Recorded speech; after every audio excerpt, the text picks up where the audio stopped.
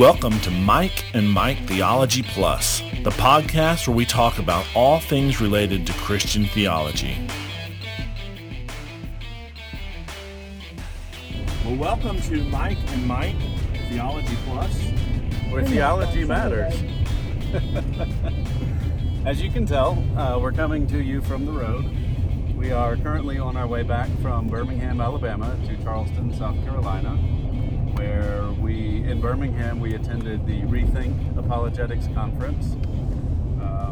Mike and I were a couple of the parent chaperones. We had a group of 28 total. How many teenagers? About 20? Yeah, we had... about 20. About 20. Yeah, I think we had about 8 adults or so, 20 kids. So we are on our way back to Charleston now. It is Sunday afternoon, and we thought that we would do a quick episode just to kind of recap the weekend that we had, go through a little bit of what we did, what we heard, what we thought. Yeah, and to be honest, I would say I was minimally disappointed.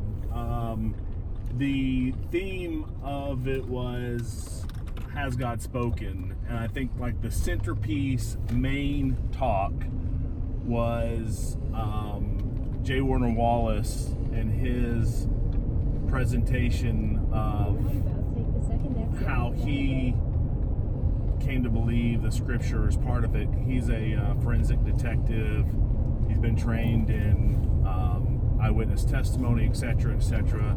I've heard this talk before. It's very good. However, he had to have emergency surgery, so he wasn't there to give kind of the centerpiece talk to kick us off. And Abdu Murray came in and did a great job. But it's not his talk. It's not his talk. You could tell that there were a couple of misfires with some of the presentation stuff. So I mean, was it good? Yeah, but I sure miss J. Warner Wallace. Yeah, I guess coming into it, I was hoping there would be a little more than I heard on maybe how we get the Bible, the reliability of the scriptures. There was some of that, but it seemed to be the emphasis was in a different place than I was anticipating. But I agree with you. It was a good weekend.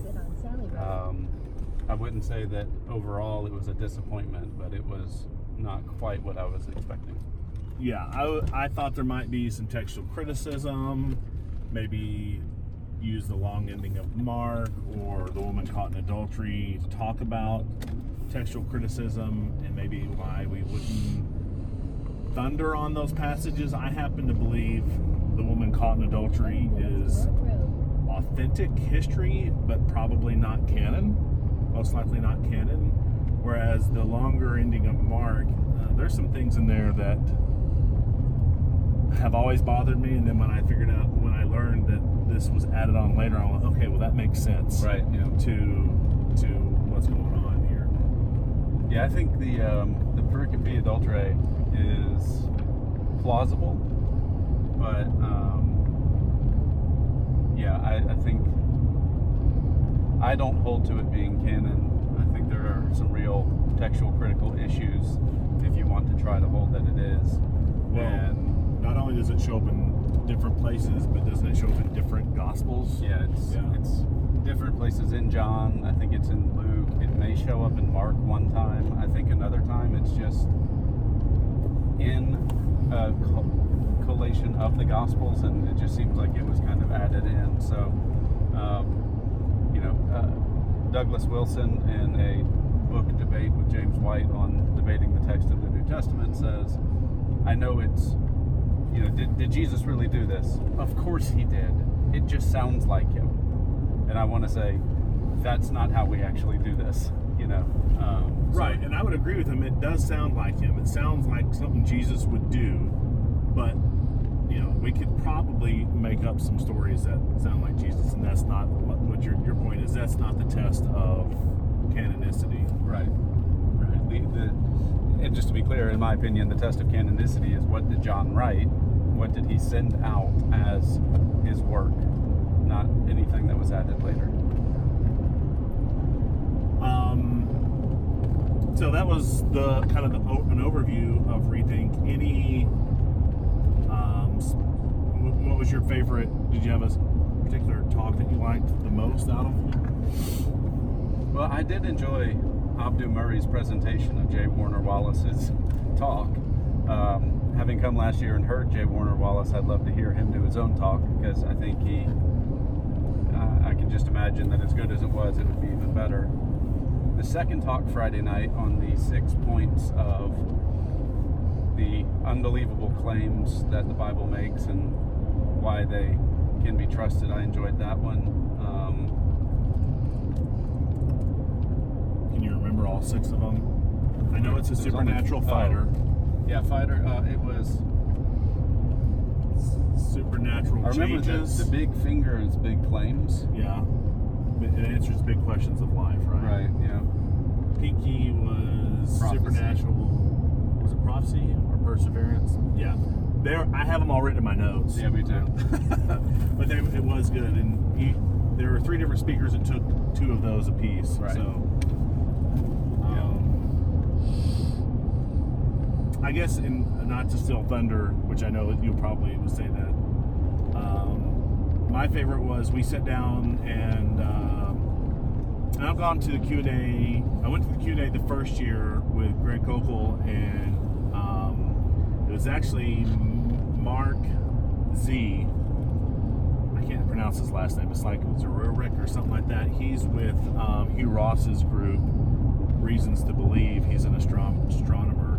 I didn't go last year, but we went this year, and it was Amy Hall and Tim Barnett, and I thought they did a really good job. They get like no like warning. herding cats. Yeah, there's no warning of what question's going to be asked, and there was an atheist guy in there who I didn't realize he was an atheist at the time, because he was asking questions that a genuine believer could ask. Yeah. And I had seen him at Amy Hall's she had like a little ask me questions booth out in the foyer. I'd seen him there, and I thought, well, he's just a very interactive. Well, it turns out he's a kind of he's a very active atheist who's, I guess, almost seeking to disprove God. It didn't seem like he was really wanting to hear answers. He was more wanting to put in Did you gather that defeaters. by all of the interruptions that he did? Yeah, he did interrupt quite a bit, but I thought they answered his questions good. There were some really kind of intramural questions. Calvinism, Arminianism came up a couple times, I think. Different flavors of it. One was on perseverance of the saints. One was on predestination. Right. And all Baptists are Arminian. Yeah. Yeah. There was a girl who asked a question. She goes to the church where we were, which is Presbyterian, and seemed to think that Presbyterian means you have to be a Calvinist, which is largely historically true, though not entirely, and that to be a Baptist you have to be an Arminian, which in modern times is maybe largely true, but not how the SBC started. So I actually followed up with her afterwards and kind of said, hey, it's not quite so cut and dry. There are different subcategories. Yeah, I grew up Baptist, and we had both in my church. Well, if you go back to the roots of the Southern Baptist Convention, it was started by people who had basically the 1689 London Baptist Confession as their confessional document, and they were hardcore Calvinists. So that was interesting. I would say maybe my favorite session was the 5th one, which I didn't go to. No offense to Tim Barnett, that was his talk, but we continued some discussions from the Q&A breakout session through that 5th session, and got to talk with Chris, the atheist. I got to talk with a Pentecostal Arminian, and we discussed the issue of free will, which really turned into an issue of total depravity. And got to walk through a couple of different passages there. I don't think I convinced him of anything. Yeah, I agree. He seemed to, again, have, like when he was asked, so he later asked about perseverance of the saints. He termed it as once saved, always saved. We kind of corrected that a little bit. And again, it's almost confirmation bias. They already knew what they believed. Yeah. They just wanted to give you the verses to support what they believed instead of, all right, well, is this a reasonable belief to hold? What are the pros? What are the cons, etc. Right. So, But, I mean, I don't believe it's my job to convince people. I believe it's my job to give a winsome presentation of what I believe, and hoping that it's right. Then it's the Spirit's job to sanctify God's truth into people's hearts. you have failed if you didn't convince them. Oh, well, maybe I should give up podcasting then. I think I heard cheering through the video. Oh, cheering! Yay! All right. Just thinking, are there any other? Well, if you've never been to a Rethink conference, I would recommend it. There's one that they hold in Southern California. There's one that they hold in Dallas. This is the one in Birmingham, Alabama, which is the closest to us. We're just outside or inside the people who travel the farthest, because every year there's someone who comes from Missouri. It seems like they beat us. Last year there was someone who claimed they were from China, but they were actually like an exchange student. Right. And they had just come from some church in Birmingham. I'm like, okay, I don't think you can claim. I think there was somebody that was there from Europe, though. Yeah, maybe. Legitimately. Yeah. And then they're going to have another one, Minnesota? There's another one that's like up in the north area. I think it's Minnesota. But there's always a magician named Drew. Yeah. We're pretty sure that he needs an exorcism. Yep. Some of the stuff that he did could only be powered by dark forces. And we got confirmation of that because one of the teens that came with us this time was the final participant, volunteer on stage. And either he paid her a lot of money to keep her mouth shut, or she really was not in on it. Yeah, so we had some confirmation. And she had literally just spoke. Well, and this is the last one that they didn't get to freely choose something. They chose kind of at random out of a bag. And yes, at random. And she happened to be the one that didn't get eliminated. And it turns out that the Zac Efron that she pulled was but the Paris thing. I thought Paris was on the poll. No, she came up with the Paris thing on her own, right? Yeah, where some of our passengers in the back are verifying that the Paris thing was all on her own. No. Like he adds that, and then like he pulls down this thing and it says in Paris, and I'm like, and that was so. Not that this relates too much to Theology Matters, but there was this box that was hanging from the ceiling. Both of us got independently asked what we thought it was without us knowing, and we both answered it's probably some building capital fundraising box. I was quite relieved to hear that it was related to dark magic instead of a building fund campaign. But so at the very end, they lower this box, they open it. He hands the envelope directly to her. Like, it doesn't seem like there was any time for him to have written anything on it, done anything, and they lower the thing one fold at a time, and this information that they've been collecting throughout the 2 days is showing up on this piece of paper with Juliana's at the very end, which she had just said minutes ago. So it was I was impressed. Obviously, he does a good job. I mean, he put a mouse in the box that had been hanging since Friday. Obviously, he's able to manipulate things. Right. And he did mention on Saturday midday or so that the answers are right in front of us. We just can't see them. Right. So, Yeah. Anyway. Anything from the cheap seats in the back? What'd you guys like this weekend? I went A lot of it. to I do Lily's basically a testimony in one of the breakout sessions. It's really powerful. It's great to see because you look at a lot of people, the atheists and stuff, but the Muslim side and how they have a connection. with that, and that's the biggest thing for them to get over flu. It's breaking away from ultimatum, and it's proving that the Bible is right, more of in their heart they have to get away from it.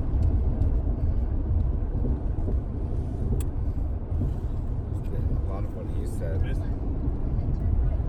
Just speak up. along the lines of what he said. Okay.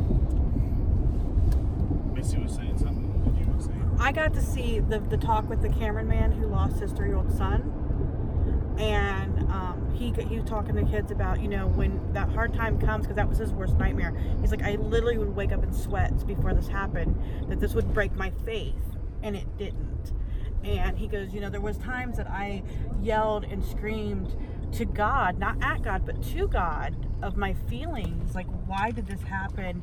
But then he would bring the scripture back to me and say, I am all-knowing, I am good, I am just. This is pain, feel your pain, but move through it. And to tell a bunch of teens that it's okay to feel your pain and not just be dismissive of it was just really eye-opening to the group that was in there. And the Q&A for him was really neat because, you know, like teenage breakups, you know, most adults are like, oh, it's fine, in 20 years you won't even care. But he's like, you know, that's raw pain to you. It's okay to feel that pain. It's okay to tell God that you have pain, when a lot of societies just pushes them to the side. Yeah, I think that's a good point. Just to add on to what Missy said, I think if you're reading James, he talks about people who have plans and there's no allowance for God to intervene in those plans.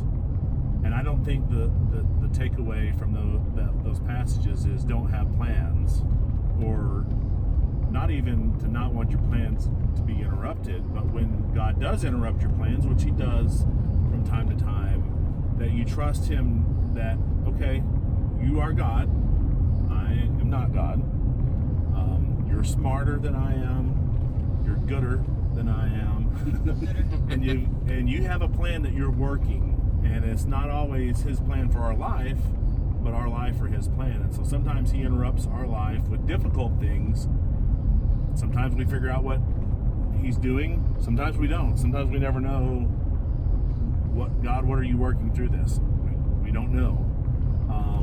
But we can trust him, and we know ultimately 2 Corinthians 4 says we do have momentary light affliction, but we're building up for ourselves an eternal weight of glory far beyond all comparison, and that we're to focus on the things that we can't see, not the temporal things that we can see.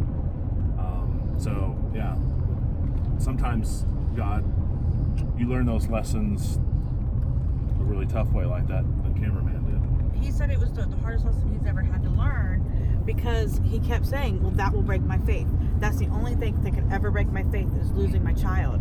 And he goes, and God taught me that nothing can break my faith. And he goes, it was a very hard lesson to learn, because he's 5 years out now from the passing of his son. But he's like, you know, never tell God this would break my faith, because he will prove to you that it doesn't.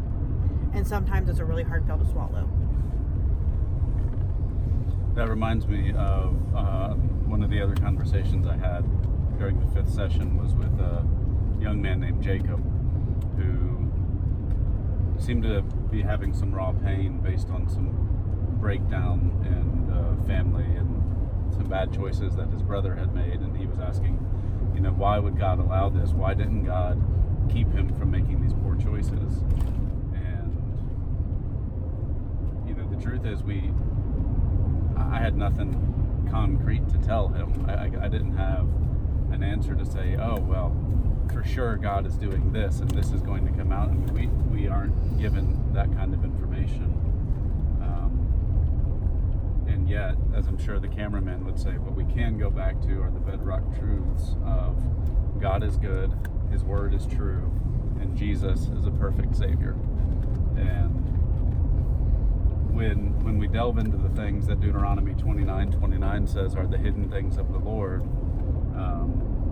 I don't think it's wrong to wonder about those things. I don't think it's wrong to ask the questions, but I think we need to be content to not get answers to everything that we want to know, and just be willing to continue walking on with God and be content that He is good and that Romans 8 is true, that He will work everything for the good for those who love Him and are called according to His purpose.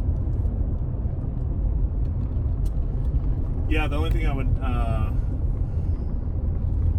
if we're done with that topic, I was going to mention, I did see a little bit of the presentation that we did miss, and the most of, and I've seen that presentation in the past, and it's basically this idea that science and faith, or science and Christianity, don't mix. And Tim Barnett does a good job illustrating that really it was Christianity that was the science starter. And there's all these lists of well-known scientists: Newton, Kepler, Galileo, Maxwell, Pascal,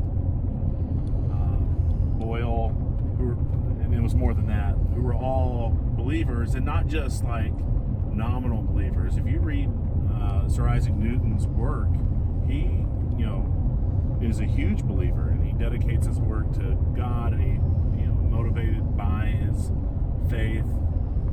So he's just showing that, science is not opposed to Christianity. And I think this is in the church. I remember we had some Apollos meetings where we were talking kind of through this, and there was this idea that, well, we have to reject science. And I had repeated the line, I don't even know who said it. I think it was Frank Turek said, science doesn't say anything. It's scientists who say stuff, and our modern day scientists are looking at the same data that we look at and coming to different conclusions in some areas. And so we can challenge them in those areas. But the actual practice of science itself, just trying to learn about God's natural world, is not at all opposed to faith and Christianity. And Tim Barnett compares and contrasts just that methodology, where we're looking for the best answer for what we see going on in nature, to where we would say there's a methodological naturalism. And it's basically that any problem that we look at, we're always going to look for a natural explanation. And so scientists, which is fine if you're looking for a natural explanation for a log burning up, but if scientists starts dealing with some of our creation, the origin of life, forensic type stuff, like even in a crime scene, that's a forensic science. Sometimes all of that stuff can be explained by natural causes. You find a dead person, you can explain it by natural things. Sometimes it's an agent that causes those crime scenes. And so the same way with some of our sciences, sometimes we look at the origin of species, and there's not going to be a good natural explanation for that. It points to an agent, which we would call a creator or God. So I think that's a great talk. It's something that needs to be heard by both the Christian and the atheist, to show that these don't, while we may draw different conclusions, it's not like these things can't be put together. Yeah, I think part of the need to hear that is because we live in a day where it seems to me like a lot of people have lost sight of what science is, what it does, and what it cannot do. And if you dispute conclusions based on data that has been captured, you frequently are just called some sort of a denier. And so then there's no ability to discuss the data and to evaluate the conclusions to say, is this a valid conclusion or not? If the conclusions are just presumed to be true, then you've actually ceased doing science, and you're now into the realm of faith.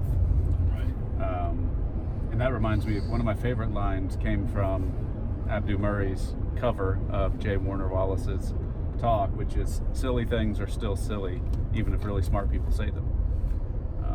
And so yeah, I totally agree with you. We do not need to be afraid of science at all.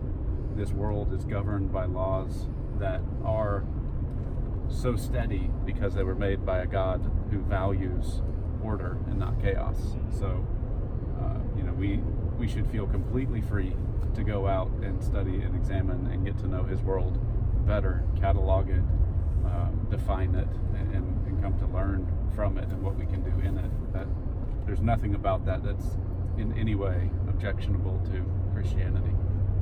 Right, and there was this prevailing theory in the early 1900s that is called, I can't think of what it's called. I'll remember as soon as we're done. But it was a philosophical theory that basically everything had to be, if a statement was not able to be validated empirically, then it was a nonsensical statement. So either your statements were true, false, or nonsensical. And this held sway for a long time until that statement that I just made, someone pointed out, well, that's not able to be verified empirically. So it's nonsensical. Yeah, so it's nonsensical. But some of the heart of that lives on in what people refer to as scientism. And there was even a debate where there's an atheist and a Christian, where the atheist said, well, what do you I believe everything can be proven by science. And the Christian said, well, do you think that scientists should report their lab experiments accurately and truthfully, or do you think they should fudge them so that they can get published in a paper? That can't. He said, well, I think they should report them honestly. That's not verifiable by science. So there are things that are outside the realm of science. Well, I mean, the problem with that perspective is if you take that perspective, you have completely ruled God out before doing any investigation at all. Right. It's the and the things that science has to lay on, like the philosophy of science, like how do we do science? What do we agree even is science or qualifies? None of that can be verified by science itself. Right. Well, and whose theory was it that a miracle is by definition the least likely explanation? Is that David Hume? Well, Hume was the guy that I thought you were talking. So there was a more recent person that got quoted that basically reformulated what David Hume said. Yes, but David Hume has said similar things to that. Right. I mean, so by definition, any explanation is more probable than a miracle. Well, you've just now made miracles impossible. Right. You've defined them out of existence without determining whether they could possibly exist or not. You're just saying they don't. And one of the speakers this week pointed out that that's actually circular reasoning, because you're assuming the end in one of your first premises. This guy came along, last name was Bayes. He developed the Bayesian theory of probability, and he wasn't trying to do anything with Christianity or miracles. He was just trying to formulate the probability of some event occurring based on known historical background data. And so there's this equation that we won't go into for the non-math types.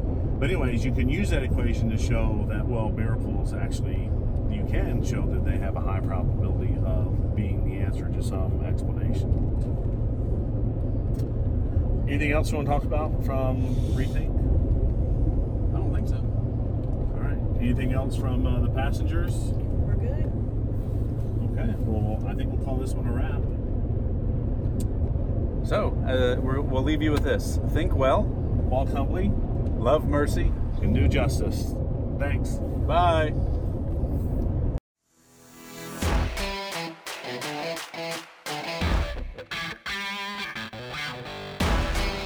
You've been listening to Mike and Mike Theology Plus, the podcast where we talk about all things related to Christian theology.